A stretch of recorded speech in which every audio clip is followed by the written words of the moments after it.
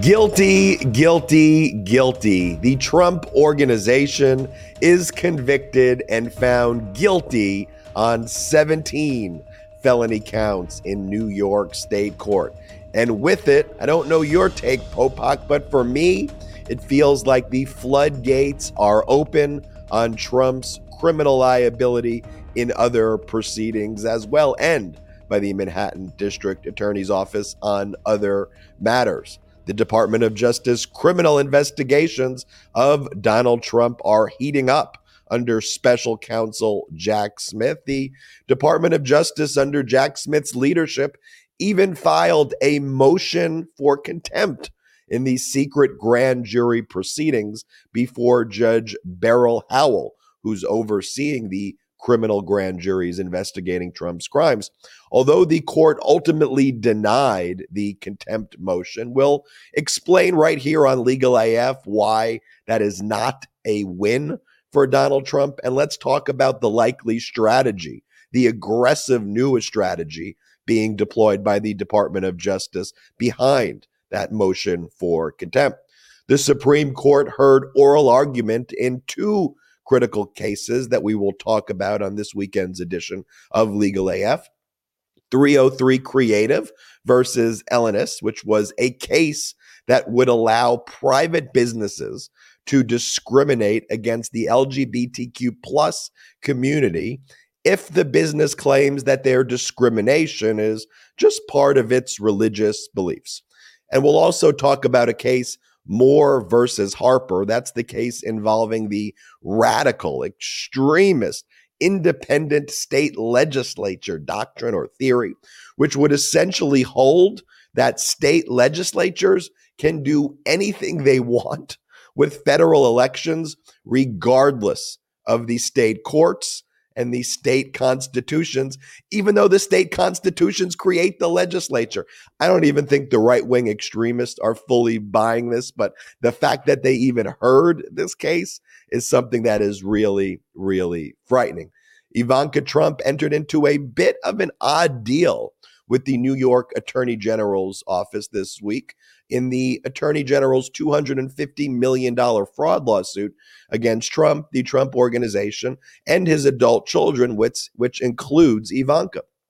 And the deal here provided that the independent monitor restrictions and all of the oversight that's being done over the Trump Organization and Trump's other adult children, for some reason, won't apply to Ivanka. But let's discuss why we think the New York Attorney General made this deal. I want to get Popok's take on that.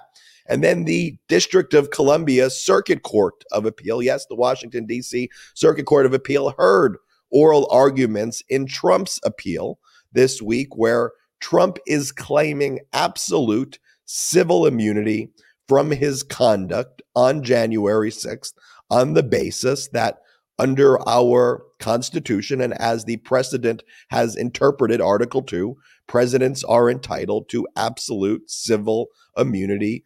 In a case back in the 1970s involving Nixon v. Fitzgerald set forth that precedent. But the lower federal court in Washington, D.C. found that absolute civil immunity did not apply here because Donald Trump was not effectuating any constitutional roles and responsibilities, quite the contrary. But let's break down what the Court of Appeals was grappling with, what we think the likely outcome is. And I think based on the questions being asked by the Court of Appeals there, it's a little bit of a closer call than I would like. Ultimately, what I think the ruling is going to be there. But Michael Popok, thank you for joining us. I have a bit of a sore throat today, so I apologize for all of those watching and listening. All these hot takes after a while may have taken the toll on my voice a little bit. I was going to say, don't adjust your electronic knobs. Ben's not feeling well, at least at his throat. But we're going to make it through because this is like the Postal Service. Neither rain, nor snow, nor sleet, nor dark of night, nor laryngitis for one of the co-anchors is going to stop us from making our appointed rounds through the legal system. I got a teaser for one of our segments. I got a prediction. I think the 17-count conviction of the main entity that Trump plies his trade through, the Trump Organization, or at least its two major subsidiaries, coupled with the fact that he has not replaced his counsel with the New York Attorney General civil suit and is still relying on Alina Habba, of all things, I think it's more likely now that there will be a settlement of the civil fraud case, much to Letitia James's advantage. And he's not going to go all the way through trial now, having lost in front of a jury. I don't think even Trump can afford 2 fraud convictions almost back to back, and this one involving his children. I'll talk more about that when we get to the segment. Well, let's get into the segment right away. So first, let's talk about 2 different things, right? First is the criminal case against the Trump Organization. The other is a civil case brought by the New York Attorney General's office. So why didn't the New York Attorney General's office bring a criminal case? Well, the New York Attorney General is invested with that power. Who is vested with that power is the district attorney's offices, and the Manhattan District Attorney's office here brought the criminal case against the Trump Organization and certain of its executives, and Alan Weisselberg, for example, the Trump Organization CFO, who previously pled guilty to 11 felony counts. And this case involved improper benefits that were being given to executives. They were being given off the books so that the Trump Organization itself would not be taxed for it. They could claim the costs. They could claim it as an exemption, and the executive was not claiming it on their taxes. So it was kind of on both ends of it a fraud. And so first you had Weisselberg pled guilty. The criminal trial took place. It was about 7 weeks, right, Popok, with jury selection, maybe a little longer. Yeah, it was about 7 weeks and less than 6 hours of total deliberation when you subtract lunch by the jury to convict on all 17 counts against the 2 main subsidiaries of the Trump organization, which is Trump Inc. and Trump Payroll. Go ahead, Ben, I'm sorry. Yeah, no. So tell us about, it was a swift verdict by the jurors. As you said, the overall time they were out was 10 hours. If you subtract lunch and other breaks, we're talking about 6 hours for all 17 felony counts. And the instructions at issue, though, for them to have found the Trump Organization guilty, they had to have found that the Trump Organization itself was the recipient of these benefits, that it did this knowingly, and that the scheme was led at the top by Donald Trump. And even though Donald Trump was not a criminal defendant in this case, his name was brought up right before deliberations, because when the jury has to deliberate who is the managing agent, who is the person from the corporation that is the one who was involved in this, Donald Trump's name was the name that came up. And one of the things I think to mention too is that the Trump Organization put up a lot of people, including Weisselberg, who tried to basically claim that Trump himself may not have known and there wasn't any benefit there. But the jury didn't believe that. The jury thought that, like, on those issues, that all those Trump executives were lying. What was your take on this verdict? Yeah, and you and I did, along with Karen Friedman-Agnifilo, we did an hour and a half the day of the verdict on the analysis. Let's see if we can bring something new to the table today that's really interesting. My take is that Weisselberg did what he was supposed to do. He colored within the lines as far as the cooperation agreement, or the agreement he had with the prosecutor's office to testify truthfully, or he wouldn't get the 5 months in Riker Island deal on his conviction. And they're not done with Alan Weisselberg. The reporting is, and we'll talk about it today, that Alan Bragg is reinvigorated and newly turbocharged, coming off a major win, what Karen Friedman-Agnifilo, our co-anchor, called an example of a prosecutor getting their sea legs in Alan Bragg. And now it's reported not only has he brought on a new prosecutor who from the world on the civil side, who's successfully gone off after the Trump Organization and the Trump charity in the past and knows where all those things are buried. Matthew Colangelo is now working for Alvin Bragg, but Alvin Bragg is even looking at a potential second count of fraud against Alan Weisselberg to squeeze his anatomically incorrect body parts to get him to testify again against Donald Trump in an insurance fraud scheme. That Alan Weisselberg, on behalf of the Trump Organization, lied to the Hartford Insurance Company on an appraisal issue, and that gives rise to an insurance fraud.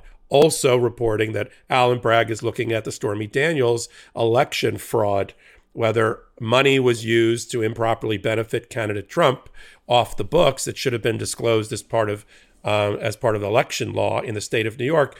So you've got an emboldened Alvin Bragg who actually getting reports from his prosecutors that things are going really well for him, as you noted in one of your hot takes, even announced that he was adding on to his Trump team before the verdict. It was while they were still deliberating, before the verdict even came out. So really gutsy, and it shows that he's getting great intel from his people, prosecutors who are watching the jury, and the jury. I'm sure they're reporting, like Josh Steinglass, the lead prosecutor there, who did the closing, that the jury's buying what we're selling and is not buying what the Trump Organization's lawyers are selling. And these were a couple of very well-regarded white-collar criminal defense lawyers. They're not the typical barrel of monkeys that Trump usually hires for cases. These were really well-established people. But, the facts are the facts, the law is the law, and your witnesses are your witnesses.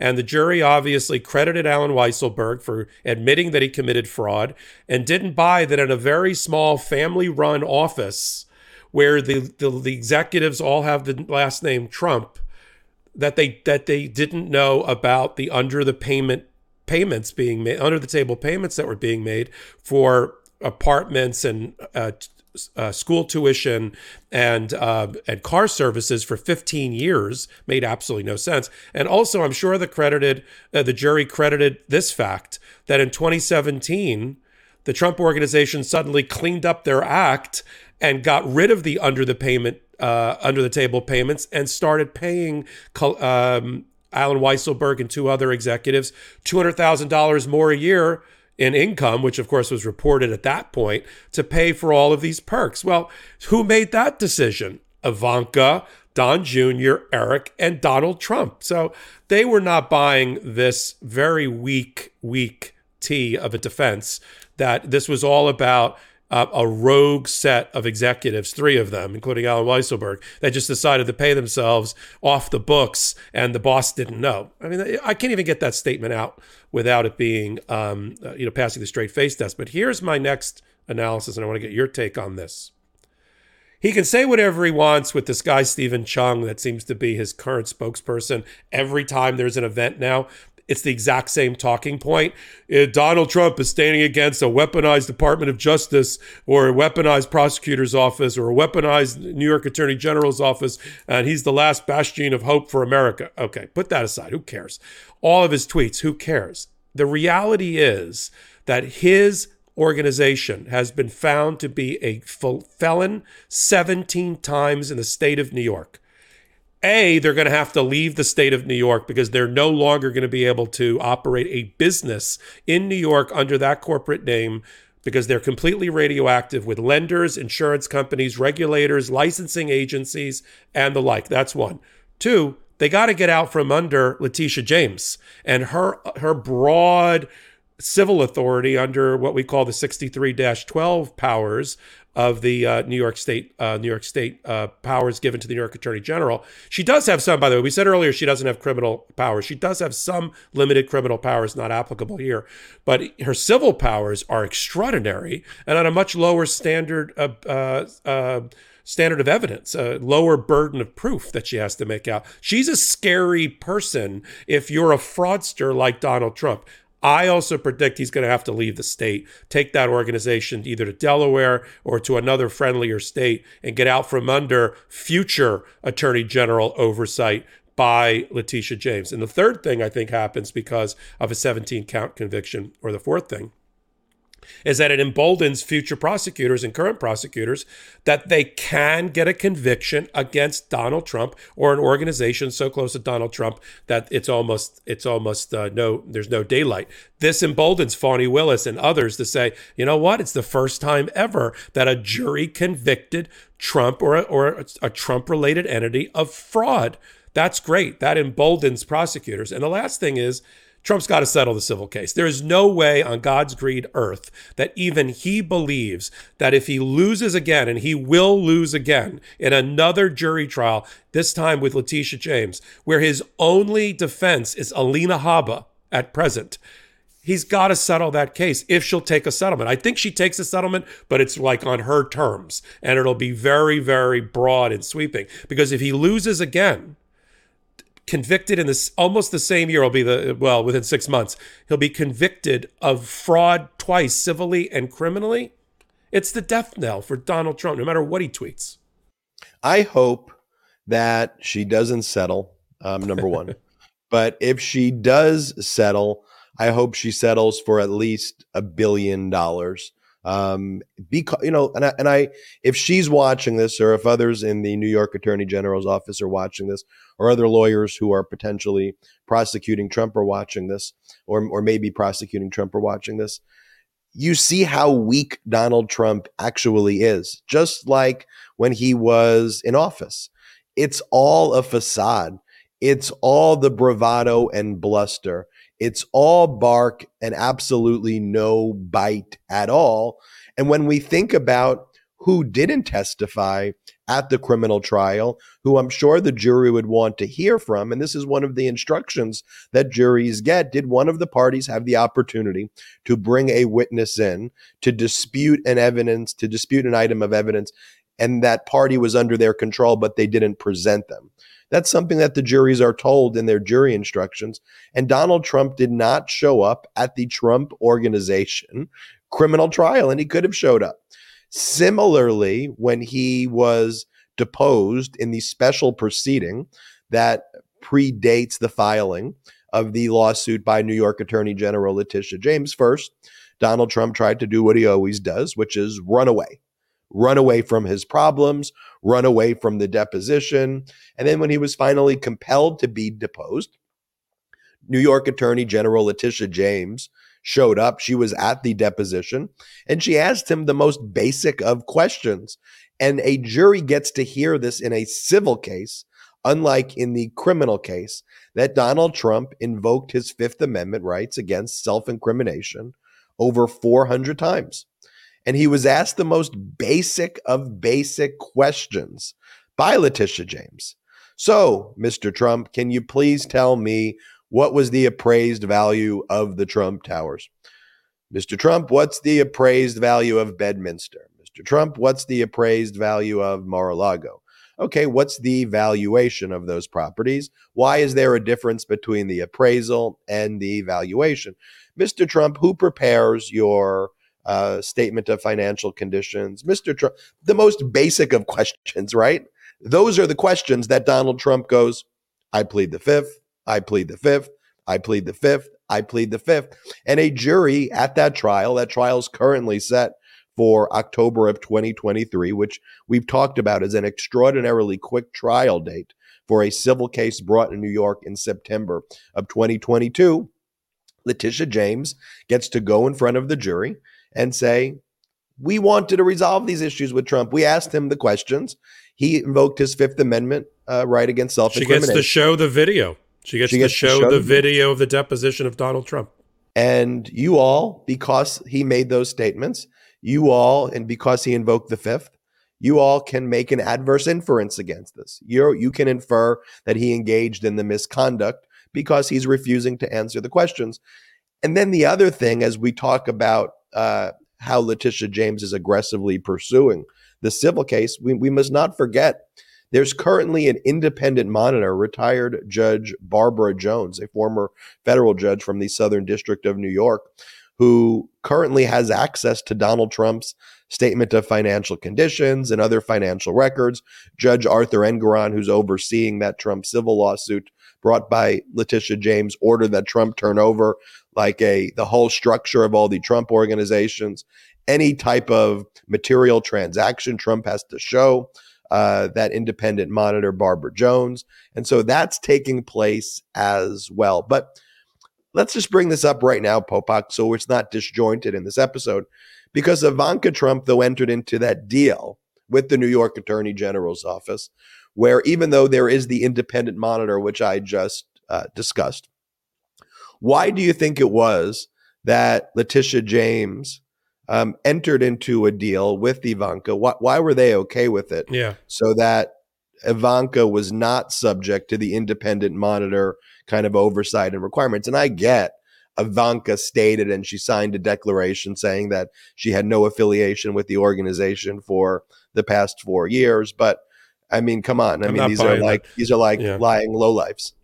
I don't. Yeah. And here's my take on it. I don't think that Ivanka is completely blameless. In fact, when her lawyer tried to get her out from the financial monitor, the independent monitor's scope in the courtroom with Judge Engoron, these arguments were made. Same arguments. I left Trump Organization in 2017 to join my father's administration, and I never returned. I'm now a housewife in Miami. I'm not even involved with the Trump campaign. We'll talk about that my as husband, well. He just gets billions of dollars from the Saudis now. And Right. I get blood money from the Saudis. I don't need to get it from my father any longer. They tried that, and Judge Engoron said, "Yeah, no, you're staying in." And Letitia James's office actually fought back in the courtroom and said, that's not entirely true. She has blood on her hands, not literally. Ivanka was involved at least in potential loan fraud with Deutsche Bank. It was named specifically in the hearing in terms of appraisal issues. She was involved with a similar financing, which we think was civil fraud in Chicago. And so, no, she doesn't come to this court with clean hands, and she should not be let out. Now, so what happened since then? Let's state a couple of things that I'm sure we can all agree on. Letitia James is supremely bright, is a chess master, a grand chess master, and is holding all of the cards at the present time.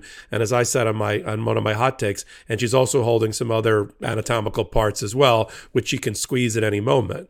That independent monitor, financial monitor, can, based on the order, demand immediate turnover of any financial information from any of the children, Don Jr., Eric, and Ivanka, until she got let out, and Trump on 5 days' notice. In other words, turn it over 5 days from now. And there's really no recourse. That's how strong her powers are.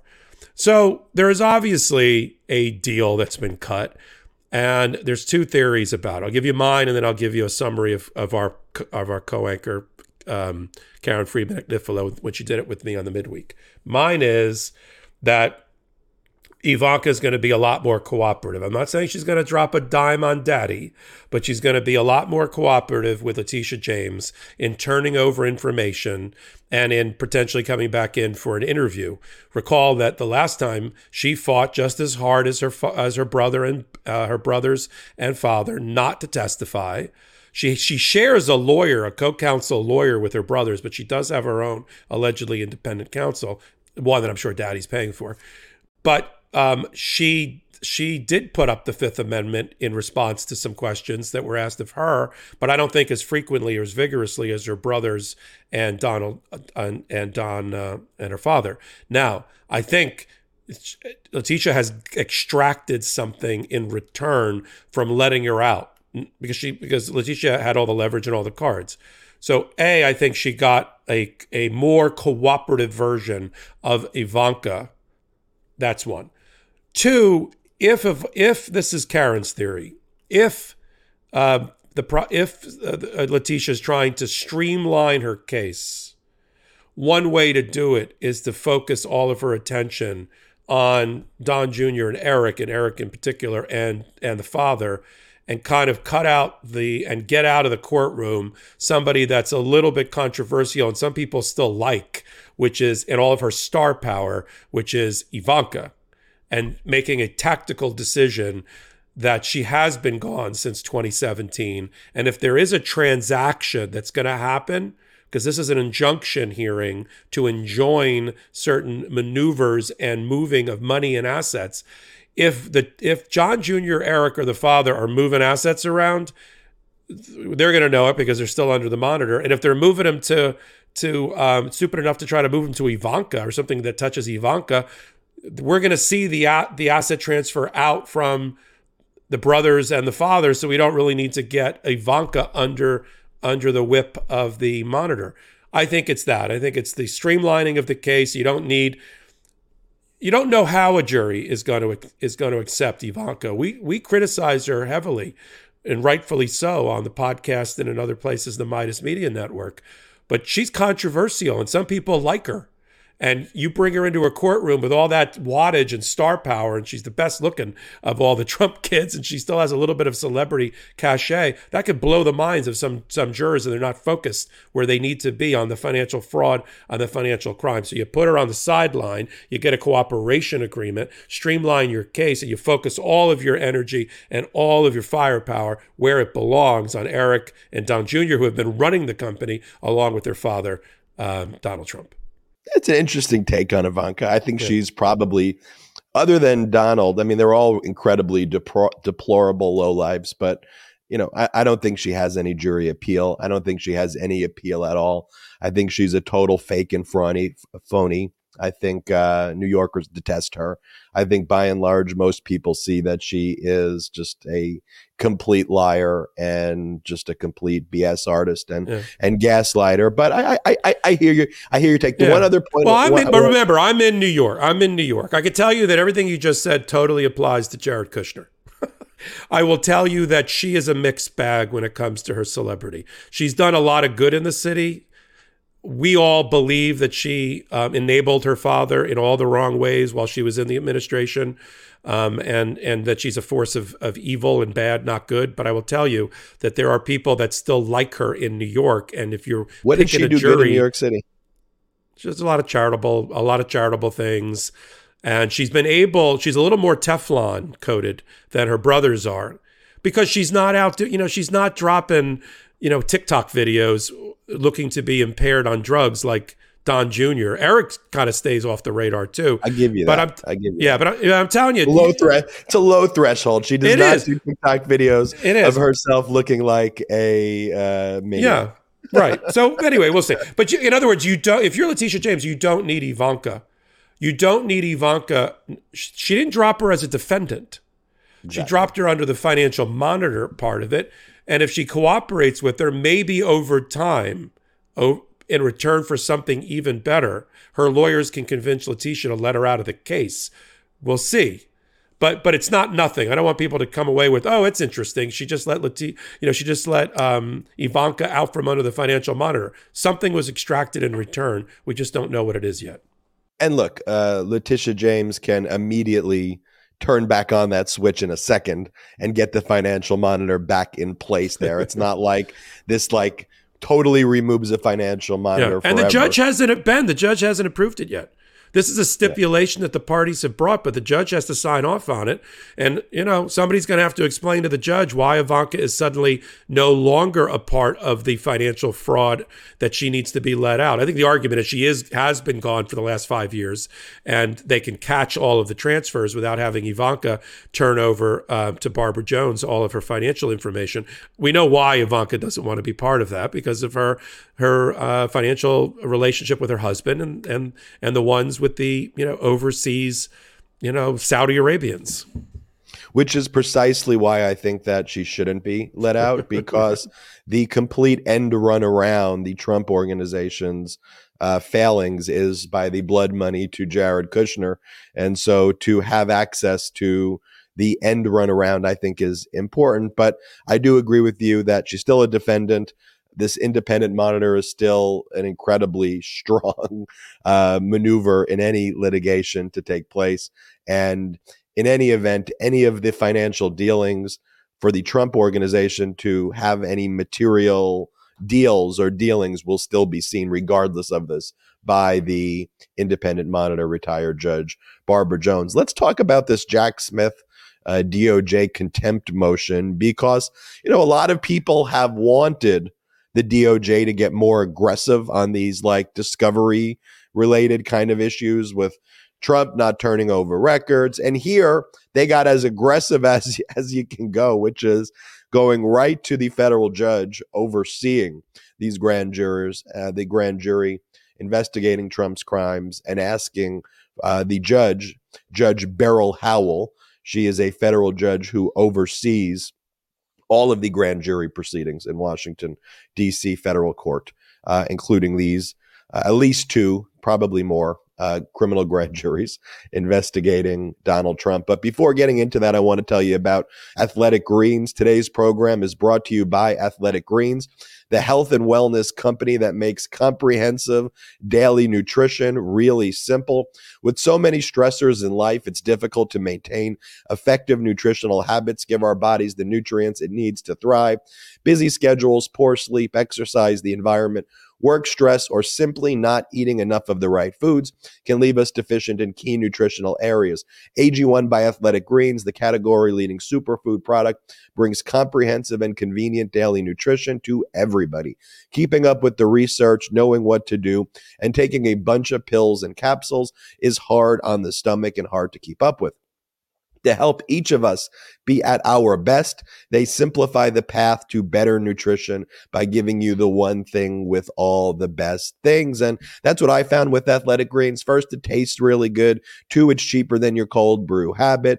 And three, I used to take all of these gummies and capsules and pills, and it wasn't doing the trick. But with one tasty scoop of AG1, it contains 75 vitamins, minerals, and whole food sourced ingredients, including multivitamin, multimineral, probiotic green superfood blend, and more in one convenient daily serving. The special blend of high-quality bioavailable ingredients and a scoop of AG1 work together to fill the nutritional gaps in your diet, support energy and focus, aid with gut health and digestion, and support a healthy immune system, effectively replacing multiple products or pills with one healthy and delicious drink. And what I like about it, again, is you take the powder, you put it in your cup, you put some water, you shake it up, you drink it, it tastes good, and you are good for the day, and it's lifestyle friendly. So whether you eat keto, paleo, vegan, dairy-free, it contains less than a gram of sugar, no GMOs, and no nasty chemicals. So please join the movement of legal AFers and take control over your health in the simplest manner possible. That's essential nutrition. And to make it easy, Athletic Greens is going to give you an immune supporting free 1-year supply of vitamin D and 5 free travel packs with your first purchase if you visit athleticgreens.com/legalaf today. Again, simply visit athleticgreens.com/legalaf and take control of your health and give AG1 a try. I love AG1, tastes great, and I think you will enjoy it as well. And leave me some comments if you like the AG1. I also want to talk about as holiday season approaches, Aura frames. I don't know about you, Popok. Well, I do know about you because you've got 3 Aura frames around. Here's one right now. Popok is showing. Look at that view. Can you see that view? Look at that picture. That's a beautiful the picture is beautiful because Yes. What's the first thing that comes to mind when you think of digital photo frames, Popok?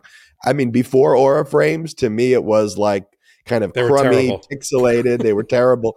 And then Aura frames, I was like, I take all these photos, and now no matter where I am in the world, I can send it to the frame. If I get it as a gift, I can upload my photos to my parents or to my fiance or to someone, and to get it posted. But if you take 1 million photos only to let them sit in your phone or get lost in your files, just like us, let me tell you something. What if you could put all of your photos from random camera roll pics to that high-res wedding album onto one gorgeous frame? You can with Aura Frames. It's named the best digital picture frame by Wirecutter, The Strategist, and more. And I get it. It's incredible. Aura is nothing like the digital frames from a decade ago. Every Aura frame is thoughtfully designed to fit any decor style with a stunning HD display, unlimited storage, super easy setup, and no fees. Simply connect your Aura frame to Wi-Fi and use the free Aura app to add endless pics and videos from anywhere in the world. Invite friends and family on the app. This is super cool. And have them comment, heart, and send new photos to your frame. It kind of like social media ISEs, these digital frames. It's like a real life social network that brings you and your loved ones joy every single day. Aura Frames makes easy, meaningful holiday gifts, especially for the hard to shop for folks in your life. And get this, what you can do is preload them with your favorite photos and even a personalized video message. And no need to wrap because every box is ready to gift. Right now, listeners of Legal AF can take advantage of Aura's incredible sale, and you can get up to $50 off their best-selling Carver matte frames. Just go to auraframes.com/legalaf. That's AURAFRAMES.com/legalaf. These are Aura's lowest prices ever, so get yours now before they sell out. And if you missed the current sale, don't worry. There's going to be so many great deals throughout the end of the year, and terms and conditions apply. Now, Michael Popok, I do want to talk about Jack Smith's contempt motion. So one thing I should frame this as is, and let people know, though, the proceedings before criminal grand juries in Washington, D.C. and elsewhere, pre-indictment, are done in secret. So unlike the January 6th committee where you see what's going on in public, the way we learn about what's going on is through sources that are there, or sources familiar, good reporting, and occasionally, because there exists an under seal docket, you can maybe see the dates of filings, but you can't even see what's being filed. But as certain lawyers walk in and leave the courtroom, you can kind of deduce, okay, something big is happening, and then try to work sources to find out what transpired in court.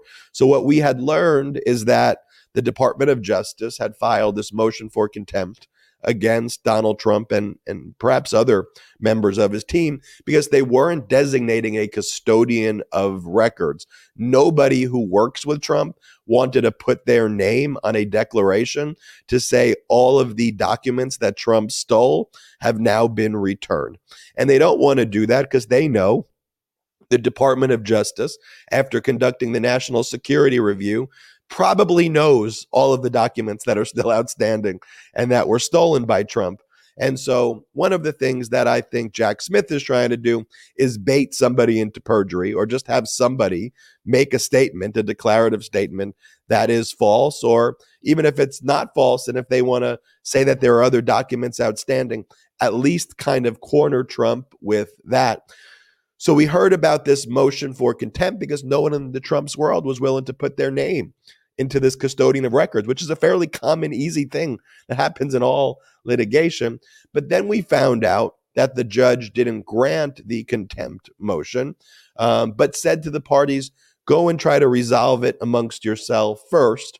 And I think a lot of people on social media, their immediate response was, who's this judge? Oh no, Trump won again. Oh, what's God. going on? Which is completely the wrong read from this. So, Right. Popok, tell us a little bit about Judge Beryl Howell, what happened here, and why the fact that the judge didn't immediately grant contempt is a normal thing that you and I would see in the court system. I'm not sure. He was a lot of things. I'm just not sure that Donald Trump and his organization were in contempt. And that was the problem I think Beryl Howell had. And yeah, so all these things are in secret, although a number of news organizations, including Bloomberg and others, have filed applications and petitions and motions with the court to try to get as much information about these proceedings under the doctrine of fair reporting and First Amendment as possible. Although I don't think Beryl Howell, who's we have nothing but praise for it based on how she's handling the supervision of every grand jury that's being conducted at present in the District of Columbia, including at least, I think, 3 or 4 that relate to January 6th, the insurrectionists, the fake electors, Donald Trump, Mar-a-Lago, and the like.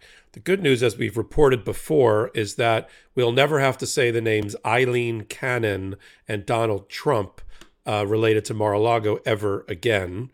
As you've reported and I've reported, Trump gave up, threw in the towel, and did not appeal to the U.S. Supreme Court or even to the full panel of the 11th Circuit, the decision by the very well reasoned decision led by Chief Judge Pryor of the 11th Circuit to eliminate and dismantle the entire special master program that Eileen Canada put in. What everybody forgets on social media and otherwise, and we try to remind and analyze, is that the search warrant was the last straw at Mar-a-Lago. but a subpoena has been pending for 6 months, supervised by Beryl Howell, who's really the judge that Trump should worry about, in the District of Columbia. She's responsible for all things related to Trump turning over an obligation to turn over by law and criminal penalties all documents responsive, no matter where they reside, no matter, as long as they're under Trump's care, custody, and control. It doesn't matter if they're in a storage locker, a foot locker, a desk drawer, an electronic server, a storage unit run by the government. We'll talk about that in a minute, given to Trump as part of his ex-president office allotment. It doesn't matter. Trump is obligated to respond fully, completely, and fulsomely to that subpoena. And what's been going on in the courtroom, including the day before yesterday, is that the Department of Justice has learned through disclosures by Trump's lawyer team, not all of their lawyers, and we'll talk about the internal struggle that seems to be going on among the Boris Epshteyn wing of the lawyers for Trump and the Chris Kise wing of the lawyers for Trump, much like what happened in the White House with the White House counsels that were Republicans in name but not Trumpers, and the real crazies like John Eastman and Jeffrey Clark, and the battle that went on in the White House. That battle's going on now, apparently, among the civil lawyers and the criminal lawyers about how to respond properly to these subpoenas and these search warrants. It turns out that the private lawyers, the lawyers for Trump, learned that there was another place to look for documents, that there was a federally run and managed storage facility in West Palm Beach, Florida, by the GSA of all things, the General Services Administration, which I presume is part of every ex-president gets an office and staff, whether you're Obama, Carter, Bush. You all get that, and Trump gets it, and we pay. Taxpayers pay for this. Taxpayers pay for his office. I'm sure we're paying a percentage of some Mar-a-Lago rental fee. It galls me to say that, and staff and Secret Service coverage, and like storage units. So they went into the storage unit, or they sent in an independent company. The Trump lawyers did, and found 2 more classified documents, which they had to reveal to the government, and the government just slapped its forehead and said, "See, Judge." They're spoon feeding us information. They're not appointing a records custodian. Trump's not signing any affidavit or declaration about what's been searched, why certain things have been searched and they haven't been searched, which has happened in every other case that's involved Trump. I mean, even in New York, they forced Trump to certify at some point, Alina Habba to certify that desk drawers were searched. So that was the last straw for the Department of Justice. Like 2 more classified documents this late in the game, 8 months out. What else hasn't been searched? We need a proper inventory. We need somebody to sign on the dotted line, Judge, and they're in contempt. Where the judge, it appears, pushed back was on the contempt. The power of a judge to find someone in contempt is that there has to be an order, and you can argue that the subpoena is an order, of course, and that there has been a violation of that order in a contemptuous or contumacious way by the other side. That's where I think Beryl Howell, in a temperate manner, in an adult, mature manner, said, I don't think that you reach the level of contempt yet. Go talk. You know where I'm going with this. I mean, judges can signal to the other side with their gavel and their look and their words, right? They can signal where they want the outcome to come without throwing down the hammer of a contempt order against Donald Trump. So I'm sure she didn't sit there passively during the hearing, but she let the other side know, and I've been told this many times, and so have you, go out in the hallway, and work this out, or I'm going to make the next ruling, and nobody's going to like it, or you're not going to like it, Mr. Trump. Or they bring you into chambers, which you do when you don't want anybody to know, but when they're in, it's a secret hearing anyway, so they probably were in the courtroom. And I'm sure there was a stern warning by the judge to the Trump team. Here's where I thought the judge would take a little more interest. And I said this on one of my hot takes. She now knows from reporting, at least, that there's a battle between Boris Epshteyn and Chris Kise about what to search, what to disclose, when to disclose it, and what to turn over. If I'm the judge and the Department of Justice, I'm sure, raised the issue about the feud among the lawyers, I'm like, you know what? Let's have an evidentiary hearing. Let's find out with Mr. Kise, and we got attorney-client privilege issues, but I want to get to the bottom of why the record search is so screwed up here. And what is the problem, and get lawyers to talk about that. So she's read that reporting, I am sure. And look, if the Keiss wing of the lawyers doesn't prevail and win, the next motion for contempt that's brought by the Justice Department, by Jack Smith, is gonna be granted.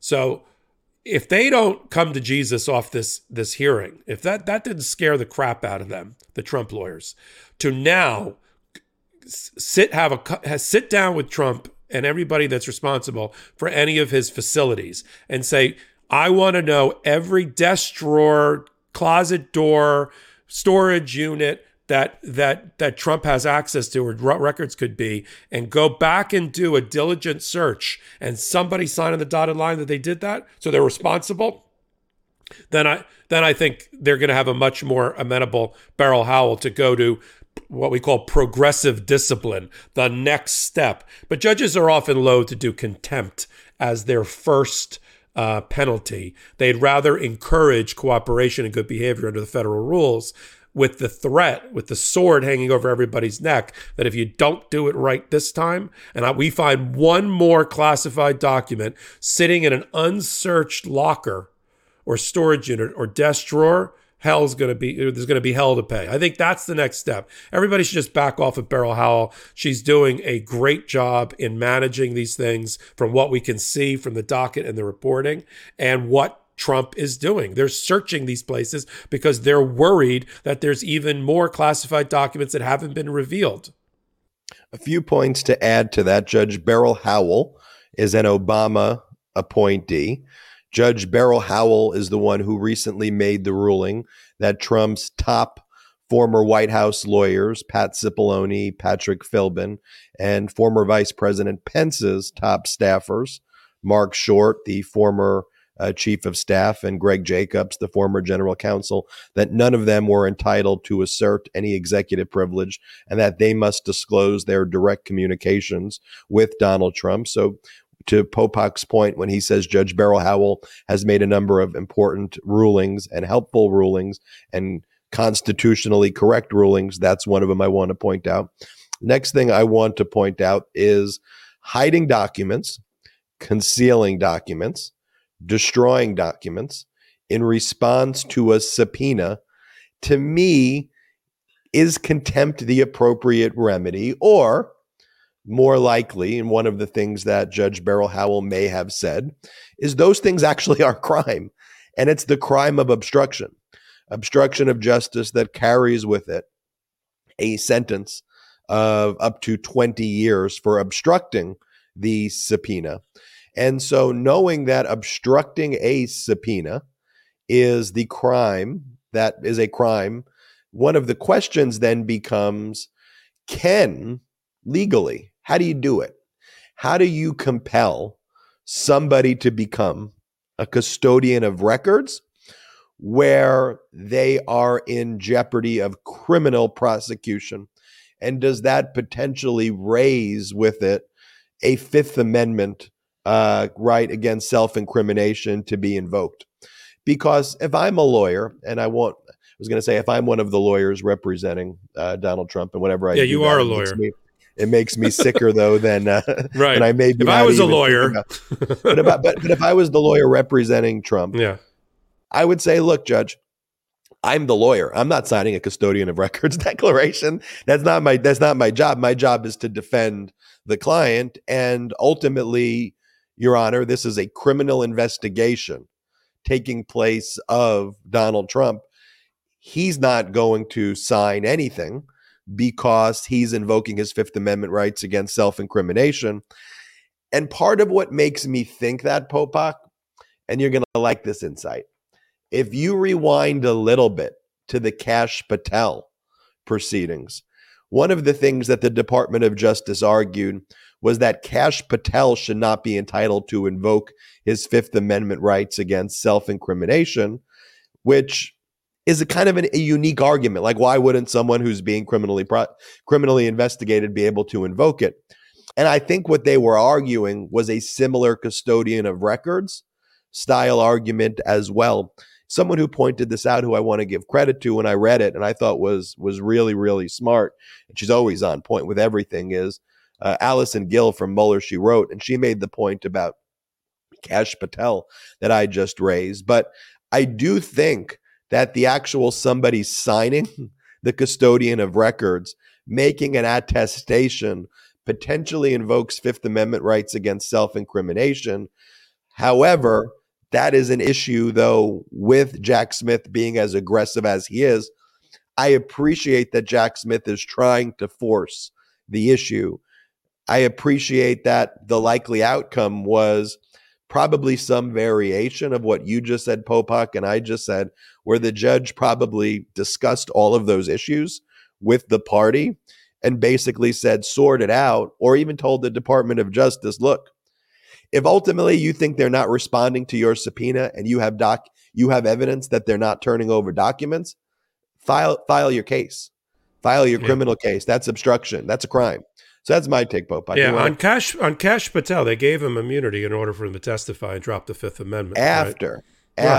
Right. So when they originally made the argument that he should not be entitled to assert his Fifth Amendment rights, and then Judge Beryl Howell still made a ruling. Right. We learned he said, "Give him immunity, and he'll testify," and that's what they ultimately did. So that's why I think that that's what I think that happened. And also, go for a Popok. No, I was going to say, I think you're right. There is a fine line. There's a needle that's being threaded in real time by Beryl Howell about how far she can go to compel somebody to do something that is also potentially the basis of the criminal prosecution. Exactly. And I think she's threading that needle really, really well. Judges don't even like contempt to begin with, and they'll do it in the extraordinary circumstances. She thinks with the power of her black robe and stern warnings that she can get what she needs without having to walk through the minefield that you outlined of Fifth Amendment problems,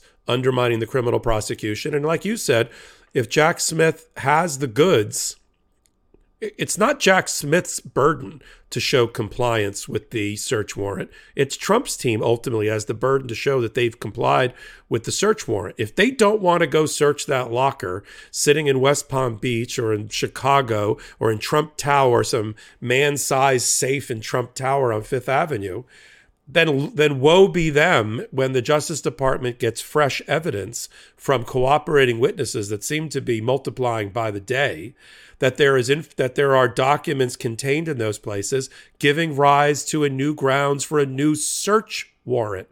We're letting him go through a subpoena process, this is Jack Smith's view, while he's cooperating and being a good boy. He's shown that he's not, he can't be trusted. The next thing Trump's got to worry about is a new executed search warrant in one of these locations or all of these locations with another magistrate judge or the same magistrate judge if it's in West Palm Beach, because that's Southern District of Florida. I think they go back before Reinhardt on that one, or in Trump Tower in New York or whatever. If he doesn't turn this stuff over out of his cold, dead grip at this point, he's just inviting Jack Smith to have another search warrant executed at these locations based on witness cooperating testimony that I'm sure they have. Couldn't agree more with you. One of the things I also want to just add there before we go to the next topic is a flurry. It was a flurry of subpoenas. It was raining subpoenas this week, and Jack Smith had sent subpoenas out to local boards of advisors, boards of elections in Arizona, Board of Supervisors in Arizona, Maricopa County in Wisconsin, and in Michigan, and also to the secretaries of state in Michigan and Arizona, and is moving very aggressively there and is focusing not just on the January 6th insurrection itself, not just on the fake elector scheme where these state legislators, and we'll talk about the independent legislature theory in a moment, but that these state legislators wanted to submit their own names as a fraudulent elector state. These extremist MAGA Republican legislators said, we're the real electors, not the actual real electors. So not just focusing on the fake elector crimes, but also Trump's efforts at pressuring individual local boards that certify election results, like the boards of supervisors in Maricopa County. We'll keep you updated as Can I ask we you a learn more about. question? Can I ask you? This is you're gonna love this segue. Can I ask you a question? Yep. Do you cook? Sometimes You bagel do. bites. Do you eat? Do you eat? No, I know you cook. So I cook. Did you know that? Do you know that I got a yen for cooking? I wouldn't put it past you. I can imagine you Yeah, being yeah. So 3 to a 4 little days a week, I culinary. actually whip up some family meal over here, and I didn't really do that before. But now that I got a decent sized kitchen, I started doing it, and I started generating in doing that. As you can imagine, I started generating a lot of like food scraps, and I like roasting vegetables and proteins and things. And I had I have sort no of a clue where this lot. is going. Yes, you do. What do you think? You're the only one that doesn't ad read? Okay.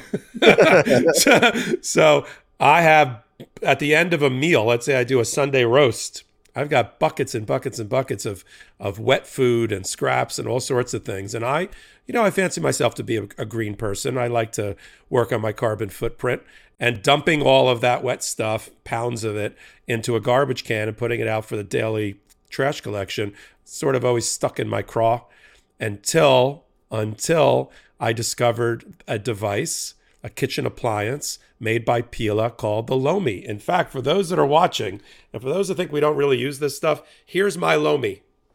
And this, okay, here it is. I mean, seriously, I love this. Look at this thing. I'm going to hug it. I'm going to hug it. So the Lomi is good if you're a chef or even a weekend warrior in the kitchen, because literally pounds of a wet scraps, food scraps, vegetable scraps, meat scraps, and everything else that goes from your cooking can go in the Lomi. You have it in the kitchen with you. I actually just took the canister out of the Lomi. There's a metal canister inside.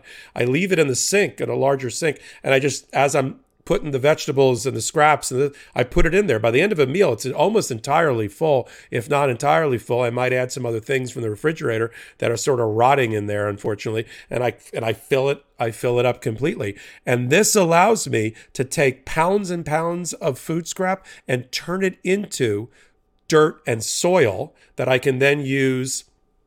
Either I can throw that dirt and soil away, and it's such a small, compact amount of product, or I can actually use that dirt and soil because it's nutrient rich and put it into a garden or a planter or something in the home, and kind of eliminates my whole eco guilt. So getting this Lomi allows me to turn my food scraps into dirt with a push of a button. It's a countertop electric composter that turns scraps into dirt. Some people said, isn't it compost? No, it's dirt. We call it dirt for a reason. We call it soil for a reason, and that's the reason. You can do it in under 4 hours. There's a setting, a fast expedited setting, that you can turn this giant canister of food scraps into small little balls of dirt in 4 hours. There's no smell when it runs, and it's really, really quiet. It's actually, because we tested it, it's actually more quiet than a dishwasher on a setting. It's less garbage each week. We've gone from 3 giant bags or plastic bags of garbage to less than 1 or none if I'm able to use all that dirt and soil in planting. Since I got my Lomi, I throw out a lot less garbage. It means there's a lot less going to landfills and producing methane. And instead, I turn my waste into nutrient-rich dirt that I can feed my plants. So look, if you're interested in turning huge bags of garbage into small little balls of dirt that you can use in various ways and reduce your carbon footprint, then you need to get a Lomi by Pila. And if you want to start making a positive environmental impact, or just make cleanup after dinner that much easier, Lomi is perfect for you. So head to lomi.com. That's LOMI.com/ what else? Legal AF, and use the promo code Legal AF to get $50 off your Lomi. That's $50 off when you head to LOMI.com/legalaf and use promo code legalaf at checkout. Food waste is gross. Lomi is your solution. With the holidays just around the corner, Lomi will make the perfect gift for someone on your shopping list. Turn your food waste into dirt with the press of a button with Lomi. Use the code legalaf to save $50 at lomi.com/legalaf. That's where I was going, Ben. The head fake. You faked me out. I didn't know where you were Do you going. cook? I mean, we may have to do a little work on the transition. I thought like the you cook had to deal with what the topic we were talking about. That's usually the way we do transition. The way No, I like transitions it. usually. I like this one. Keep I it. know you Stays in the pod. stays in the pod. You like the product. Popok, do you like Yeah. parachuting? Do you like bungee jumping? Have you ever fallen off a bed? Let's talk about the. Okay, Popok. Two really big oral arguments that took place in the Supreme Court. I mean, there were more, but I want to focus on these two because of their importance on everybody's lives who are watching this and here in the United States. So one case, 303 Creative versus Ellenis. And this was a case that would allow private businesses. It was a website designer who didn't want to make wedding websites for anyone who's part of the LGBTQ plus community. And they even though they never actually were approached by anyone from the LGBTQ plus community, what they were claiming their injury was, this business at issue, was they wanted to they're a Colorado business, and they wanted to put a sign that basically says "No gays welcome" on their website. I mean, it's a little bit more detailed of a sign than that. No, that's about it. That's about it. You're about right with that description. And the state of Colorado said, under our state anti-discrimination laws, that's discrimination. And so, no, you can't put on your website that gays aren't welcome to your business, because that's unlawful. And that company, led by Republican Federalist Society members, said, I'm injured by that. You caused me an injury. I need to put on my website. I want to put on my website. We didn't actually confront a situation where anyone came our way that we turned away, but we need to put on our website that hate.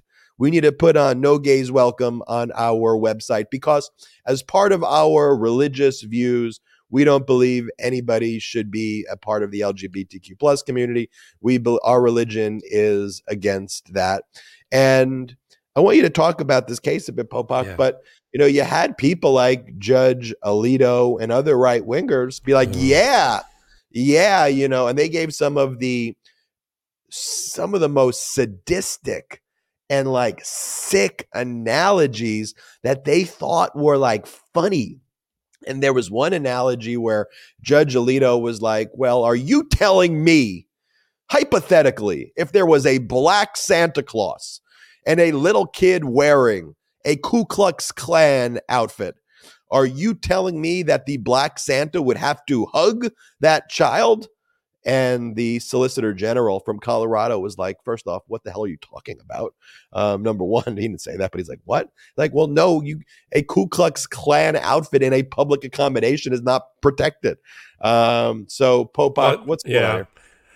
Yeah, that one was even weirder. And what it shows, and I talked about it on a hot take, when you have Alito joking about, in response to the only black, well, she's a black woman. I would say the only black person. I keep forgetting Clarence Thomas is also African-American.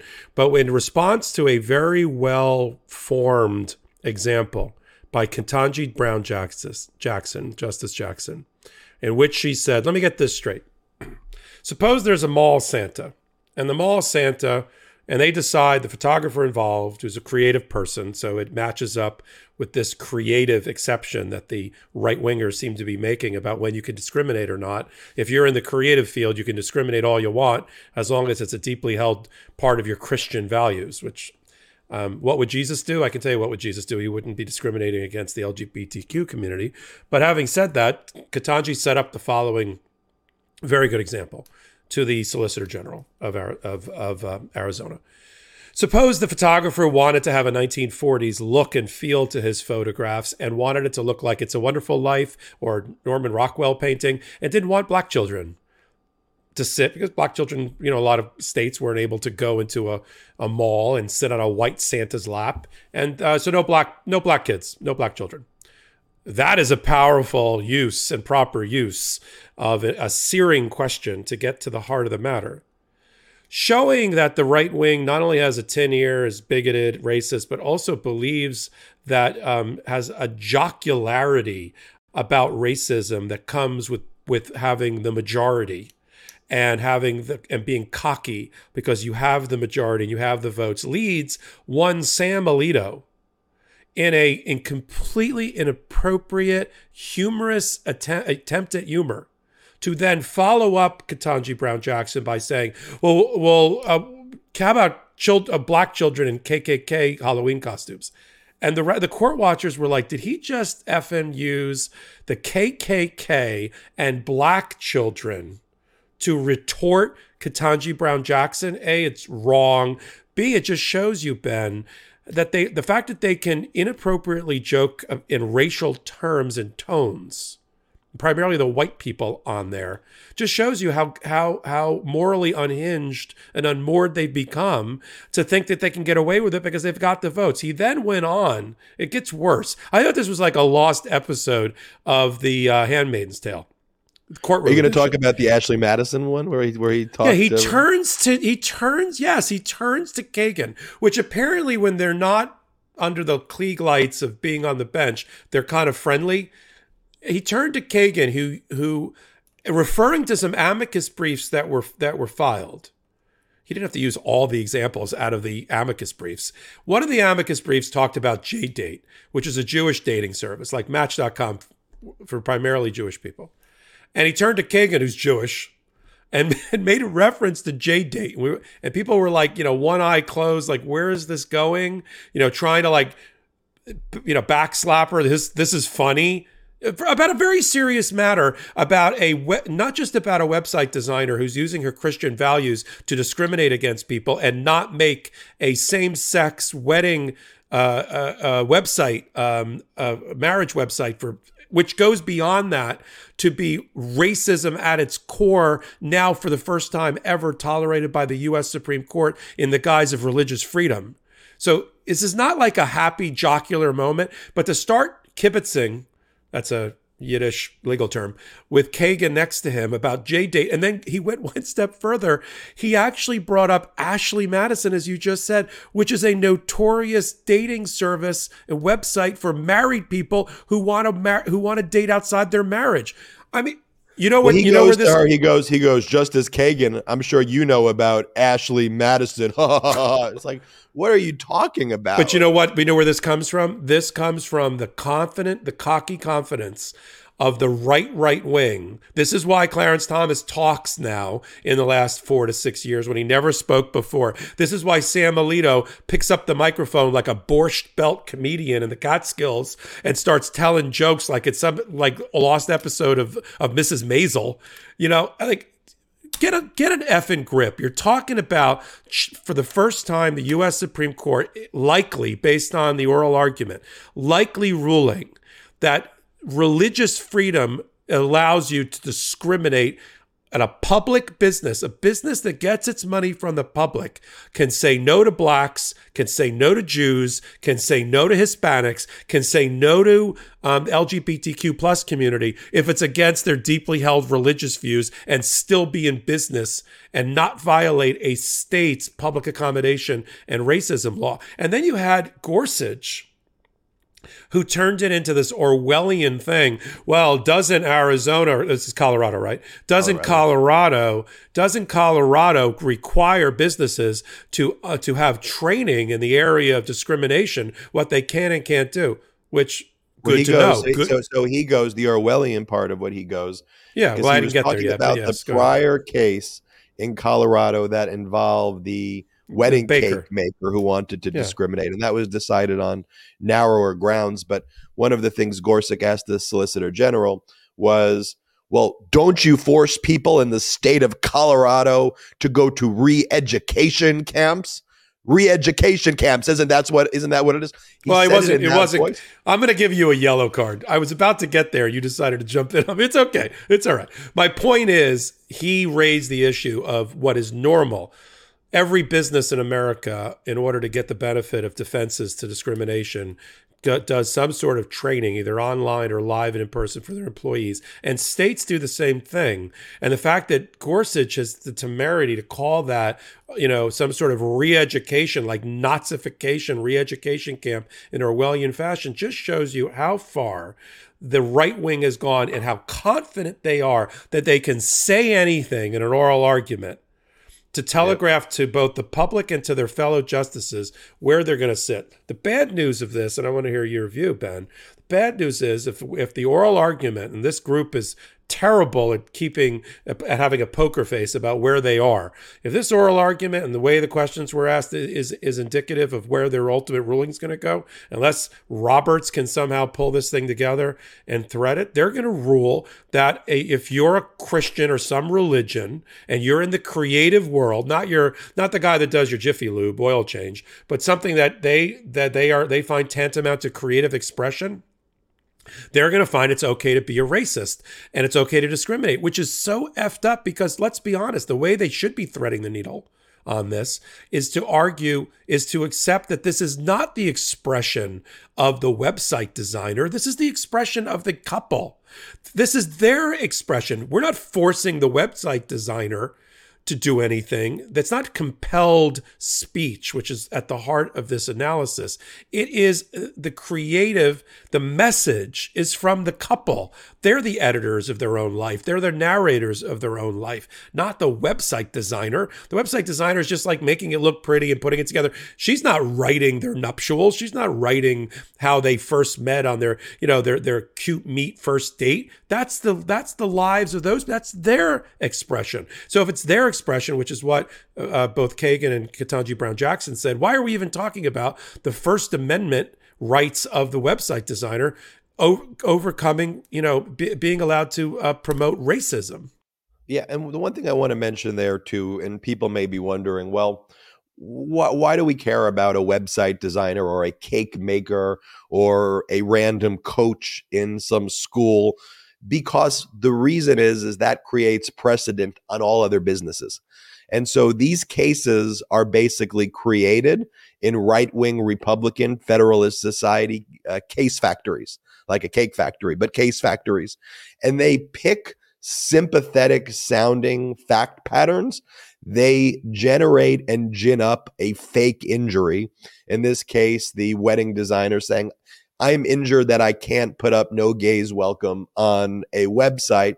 And then they're talking about, well, look, this is just a devout Christian and they want to have it. It's a small business owner and they're doing these websites or they're making cakes.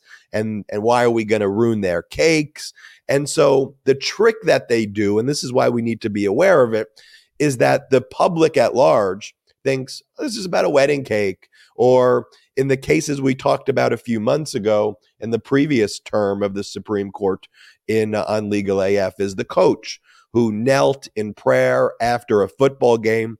Pretty sympathetic guy who goes, please don't discriminate again. I'm exercising my religion after a football game, a violent sport, alone, just telling the players, if you want to join me in prayer, but don't worry about it at a public school. That's the fake out. Because once the Supreme Court rules that the coach can kneel in prayer, then the floodgates are open. That creates a precedent for everyone else saying there is no separation of church and state in public settings. And here, you know what proves your point? In the case of the coach, Alito actually said in oral argument, the facts here are really messy. Let's not get bogged down in the facts. Wait a minute. I thought the Supreme Court is supposed to take a case of live controversy to have jurisdiction and then make a ruling. So to prove your actual point that you've just made, Alito let the mask slip for a minute and said out loud in an oral argument, we don't really care. The facts here are really messy. Was he on the playing field? Was he off the playing field? Did he compel people to join? Who cares? Let's talk about religion in a school setting. So they gave themselves this much broader mandate to create this dangerous set of precedent, this case factory that you talked about. And it's one of the first times I ever heard a judge basically tell the advocates before him, I don't really care about the facts. Let's just get to the law that I want to make. Let's just get. I want to make the law. I want to make the law that I want to make. Can you stop talking? Stop that talking thing, so I can just make the law I want to make. And here the facts are web designer LGBTQ plus, but the precedent that will be created, as you said, is a private business that's claiming a religious basis can discriminate against LGBTQ plus, but also against African Americans, against anyone. I mean, businesses can discriminate. And then to one just point to add, you said, well, they can't do it to a Jiffy Lube. We're talking about creative expression. For now, because then the next set of cases that then are generated through the case factory relying on this case. Right? Well, isn't a Jiffy Lube, isn't the auto mechanic a form of artistic expression as well? And therefore, isn't all business some form of artistic expression? And then basically you create a discriminatory regime that overcomes decades and decades and decades of civil rights legislation that protects against virulent discrimination. And it brings us to a great point in this. It's a creative venture that welcomes all, including everybody in the LGBTQ plus community and every other place, podcasting and Legal AF and the Midas Touch network. And it brings us to an important point, though, about ideological consistency and the lack thereof of the right wing, because there is no ideological consistency. So the same people who tell you states' rights, states' rights, states' rights, now are confronted with the case called Moore versus Harper, and that involves the independent state legislature theory or state legislature doctrine, which basically holds when it comes to federal elections, a state legislature can do anything that they want. It doesn't matter what's in the state constitution. It doesn't matter what the state Supreme Court does. Think about that. It doesn't matter what the state Supreme Court does. The state legislature can just do whatever they want in this regime of federal elections. And the case at issue, Moore versus Harper, involved a North Carolina Republican gerrymandering scheme that ran afoul to the political gerrymandering provisions in the state constitution. And further, under the state constitution, it specifically vested the state Supreme Court with the ability to strike down unconstitutionally politically gerrymandered maps. The state legislature then files a lawsuit that works its way up to the Supreme Court, arguing this independent state legislature theory, which up until now was viewed in law schools and in academia and just in everywhere as just some batshit crazy dystopian hypothetical that maybe you just kind of laugh and mock when you bring it up. Like if you go through a provision of law school and you go, well, what if? But no one ever took it seriously. The very fact that the Supreme Court is taking it seriously is very, very, very problematic, because what it basically would say is, look, the state legislature in North Carolina can come up with any type of map that it wants. State constitution, state Supreme Court be damned. And that holds. No one can challenge it. The state legislature is independent. The purported basis of this is Article 1, which involves the legislative branch, Section 4, Congress, Clause 1, which says the times, place, and manner of holding elections for senators and representatives shall be prescribed in each state by the legislature thereof, but the Congress may at any time by law make or alter such regulations except as to the places of choosing senators. And so the time, place, and manner of holding elections being prescribed in each state by the legislature thereof was always just thought to mean, okay, like literally the time, 8 a.m. to 6, the place, here's literally the schools and the community centers. And then the manner itself would be like literally, here's the date, you can do it on weekends, but not that it means that the state legislature can literally do whatever the hell it wants. And it also doesn't make any sense because state legislatures are species of the state constitution. A state legislature is created by the state constitution. So the very concept that the theory would be that the legislature is more powerful than the document that created it is such a weird and bizarre thing to begin with. And then the fact that you're saying the state Supreme Courts have no power makes absolutely no sense at all. And even though this case, this Moore versus Harper, dealt with the gerrymandering issue, it didn't deal with, well, can state legislatures just pick who they want to win the election and not have to deal with the actual electors In other words, the fake elector scheme that was perpetrated by Trump. What if the state independent legislator theory says, you know what? The state legislature can just say, we want our slate, not the real slate. Can they do that?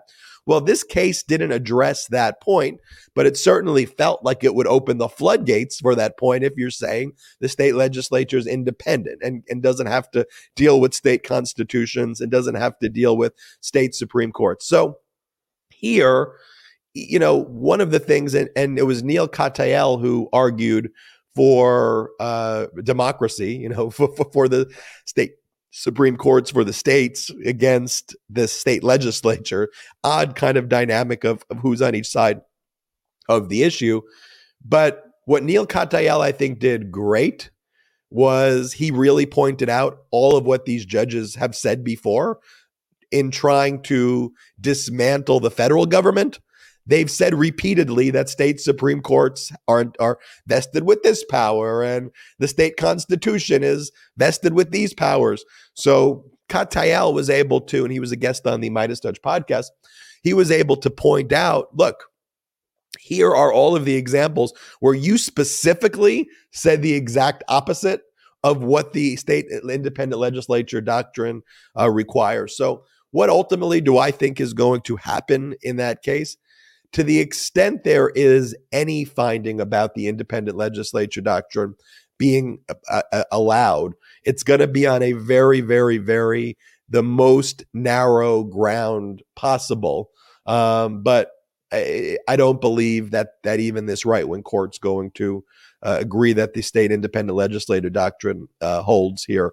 But we will see in the ruling. Nothing would shock me or surprise me there. Popok, I'm going to go on to the next topic unless you got any final commentary you want to make about the No, we could have just dropped your hot take in there. That was perfectly done. I don't think this. I'll just say one thing.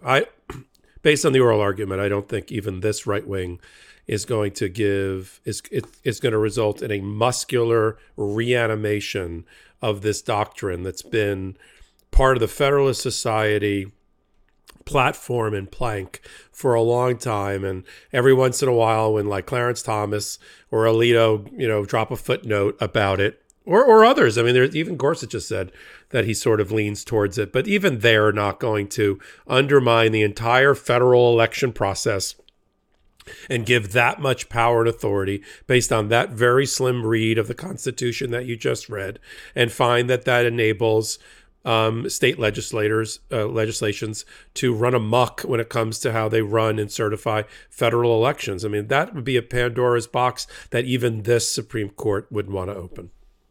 Couldn't agree more with you. And now let's just go to Washington, D.C., the D.C. Circuit Court of Appeals, which heard oral argument in Trump's appeal of a district court's ruling that he doesn't have absolute civil immunity relating to the January 6th insurrection. Judge Amit Mehta was the federal judge we've talked about a lot, but back in February, on February 18th of 2022, Judge Amit Mehta found absolute immunity didn't apply here. And it's an interesting one, Popok, because generally when it comes to, we're talking only about civil lawsuits here, okay? We're not saying that, that there's absolute immunity from criminal liability engaging in crimes, but from monetary damages or other civil remedies based on the reading of Article 2 and a precedent established by Nixon versus Fitzgerald. It was generally held that presidents are immune from civil lawsuits during their term. And you contrasted the Nixon-Fitzgerald fact pattern, which was a 1982 case involving someone who worked in the federal government who sued Nixon for retaliating against him after a congressional hearing. The lawsuit was brought after Nixon was in office. It was brought, and then it was heard by the Supreme Court in 82. But there the court said, look, even if the conduct by Nixon was unlawful, like unlawfully retaliating against a member of the government for testifying truthfully before the Congress as a whistleblower, even if that's the case, because a president is responsible for hiring and firing, we're not going to let presidents be sued for that because it would open the floodgates to civil damages. You contrasted that with the 1996 Clinton versus Paula Jones case, which was before Clinton was in office. And there, the Supreme Court held conduct that takes place before the term, no absolute immunity. But absolute immunity means what it sounds like. It's supposed to be absolute, unless there is some reasons that it doesn't exist, but it's not like a qualified immunity. So one of the things the DC Circuit Court of Appeals was grappling with is, well, if there was any example where a president should not have absolute civil immunity, this would be one where you're literally leading an insurrection. But under our case law and precedent, Trump was still the president and he was still giving a speech. And where do we draw the line between a speech as a president versus a speech as someone who is campaigning? And this case, just to remind you, was brought by members of the House of Representatives like Eric Swalwell and Benny Thompson. It was also brought by Capitol Police officers, and they brought it under the Ku Klux Klan Act, which prohibits conspiracies using threats and violence of intimidation to block official proceedings. But that's what the DC Circuit was grappling with. And the lower court, the federal court, said, look, this is the rarest of fact pattern that's outside of absolute civil immunity because he was not faithfully executing the Constitution by leading an insurrection against the Constitution.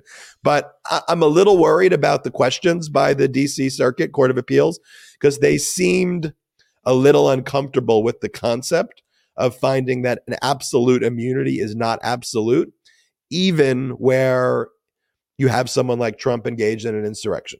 But I want to be clear, Popok, we're talking about just monetary civil damages and being sued. Well, yeah, but I don't want to undermine the case. It's an important case. Judge Maida found, and just to be clear, Benny Thompson was an original plaintiff, but he dropped out, mainly because he was going to be the chair of the Jan 6 committee. But there are Capitol Police and other elected officials, including ones that were in the courtroom for the oral argument on Wednesday that went for 2.5 hours, including Barbara Lee, a representative from California, where you sit.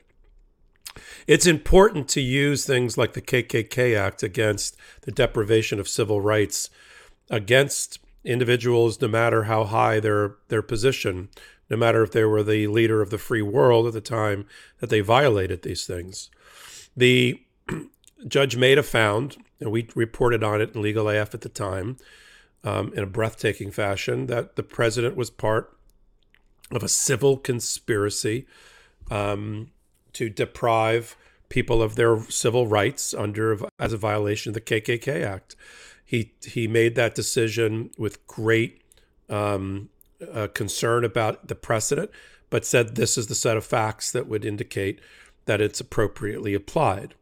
He dismissed the KKK Act case against others, including Giuliani, but kept Trump in. The 3-judge panel for the appeal was interesting. And it was really just one judge, I thought, that suggested that there was absolute immunity here. And that's Judge Katsas. So you had Sri Srinivasan, who is the chief judge, chaired the panel, always on the short list for Biden for Supreme Court. Obama appointee. Obama appointee. You had a Clinton appointee and Judith Myers. But here's the problem that's going to get all of our listeners and followers into a tizzy, rightly so. You had Greg Katsas, as he's not only a Trump appointee, Ben, he was the assistant or deputy White House counsel under Don McGahn for Donald Trump for 11 months. So he served in the administration as Trump's lawyer, his number 2 lawyer, for an 11-month period. Yes, he was a Bush appointee when he was a U.S. attorney, and he may be ideologically Republican rather than MAGA, but he worked for Donald Trump as his lawyer. Again, another example where these judges don't find anything at all, starting with Clarence Thomas on down, setting the example, that will lead to a recusal or disqualification. And nobody moved to disqualify him, so he's sitting on the panel. And it was Katsas that led all of the, I'm not buying this. I think that Donald Trump's speech is not the type of speech It is presidential. He has the right to make comments and commentary and give speeches while he was still president. And the link between that and the attack on the Capitol is too remote in his view in order to find that this was a violation of the KKK Act. He basically, just by the way he asked his questions, telegraphed that he will vote for full immunity for Trump and against these lawsuits. Now the question is whether Shree and Judith Myers is going because it could be 2-1 against Katsas. Katsas is clear. Based on those questions, there's no way he is voting for stripping the immunity away from Donald Trump at all in this civil conspiracy. I'm troubled. I mean, don't you think the guy should have recused himself? Why is he sitting over? It's not just a Trump appointee. He was the number 2 lawyer for Trump in the White House. Not during Jan 6th, I'll give him that. But at any time, shouldn't he say, you know what, pass, I'm not going to sit on that panel? Yes. Yes, he should. I mean, these people crazy. are, but you have to remember, they're not good faith actors. These are people, as we've talked about on this episode, without any ideological consistency, whose goal, frankly, all along has been to destroy our Constitution and to turn the United States of America back to ages in their own mind where racism can run rampant and they can enjoy all of the privileges that they think that they deserve in life for being born the way they were born. And it's just really sickening stuff. Like Katsas not recusing himself is an FU to the legal system. But that's the goal, and look, Trump appointed some judges who have upheld the law, and we've talked about a lot of them here on it, so it's not like all of them, but, he's appointed, though, the Judge Eileen Cannons and the Judge Pittmans and people who, no matter what the fact pattern is, they are going to find any way that they could undermine any type of situation where people are treated equally, or people could be healthy, or they want to literally torpedo America and to make it look like, some fascist regime. They want to make it look like Russia. But by the way, they have courts in Russia. They have courts in North Korea, right? I mean, they've had courts in fascist regimes. Yeah, that's what they're looking to do until the dictator dissolves the Supreme Court in those countries. But they're puppets. Well, then they tell them, right. There are courts, and the courts make these corrupt rulings. And when Trump goes out there on his speeches and he talks about quick trials, that's what he says. He says it like that, like a freaking idiot. We need quick trials. We need quick trials. He got a quick trial. He's getting quick. You know what the good news is? He's getting quick trials. He's getting quick convictions. They're very good, very quick. Very, very, very quick convictions. But look, the overall takeaway is the wheels of justice keep moving in the right direction. There's going to be so much legal news to report on in the next year and few years. So buckle up. I will try to get my voice back. And Popok and I will be here with you, having these communications, rain or shine. I want to just let everybody know who watches this how grateful Michael Popok and I are for the legal AF community, the Midas Mighty community. None of this is possible without you. We're so grateful for you each and every day. If you do want to check out our Patreon account, check it out at patreon.com/MidasTouch, patreon.com/MidasTouch. We at Midas Touch Network, we're not funded by any outside investors at all. We flipped the whole media model on its head. So where the media is normally funded by millionaires and billionaires who dictate the both sides coverage and the fascist coverage that you all loathe like we do, we're like, let's flip the script. Let's do a whole media network funded by Patreon, funded by you, the community, where it'll be 100% independent and 100% accountable to you.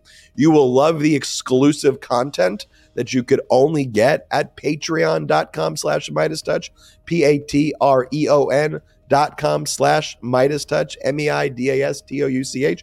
But most importantly, help grow this independent media platform. And in addition, check out store.MeidasTouch.com for the best pro-democracy gear. We got a lot of legal AF gear that you will love, including the Wheels of Justice long sleeve shirts. Go check it out at store.MeidasTouch.com. I'm going to have some orange juice, maybe some more tea, do something for my voice. Michael Popok, always a pleasure spending these weekends with you, and special shout out to the Meidas Mighty.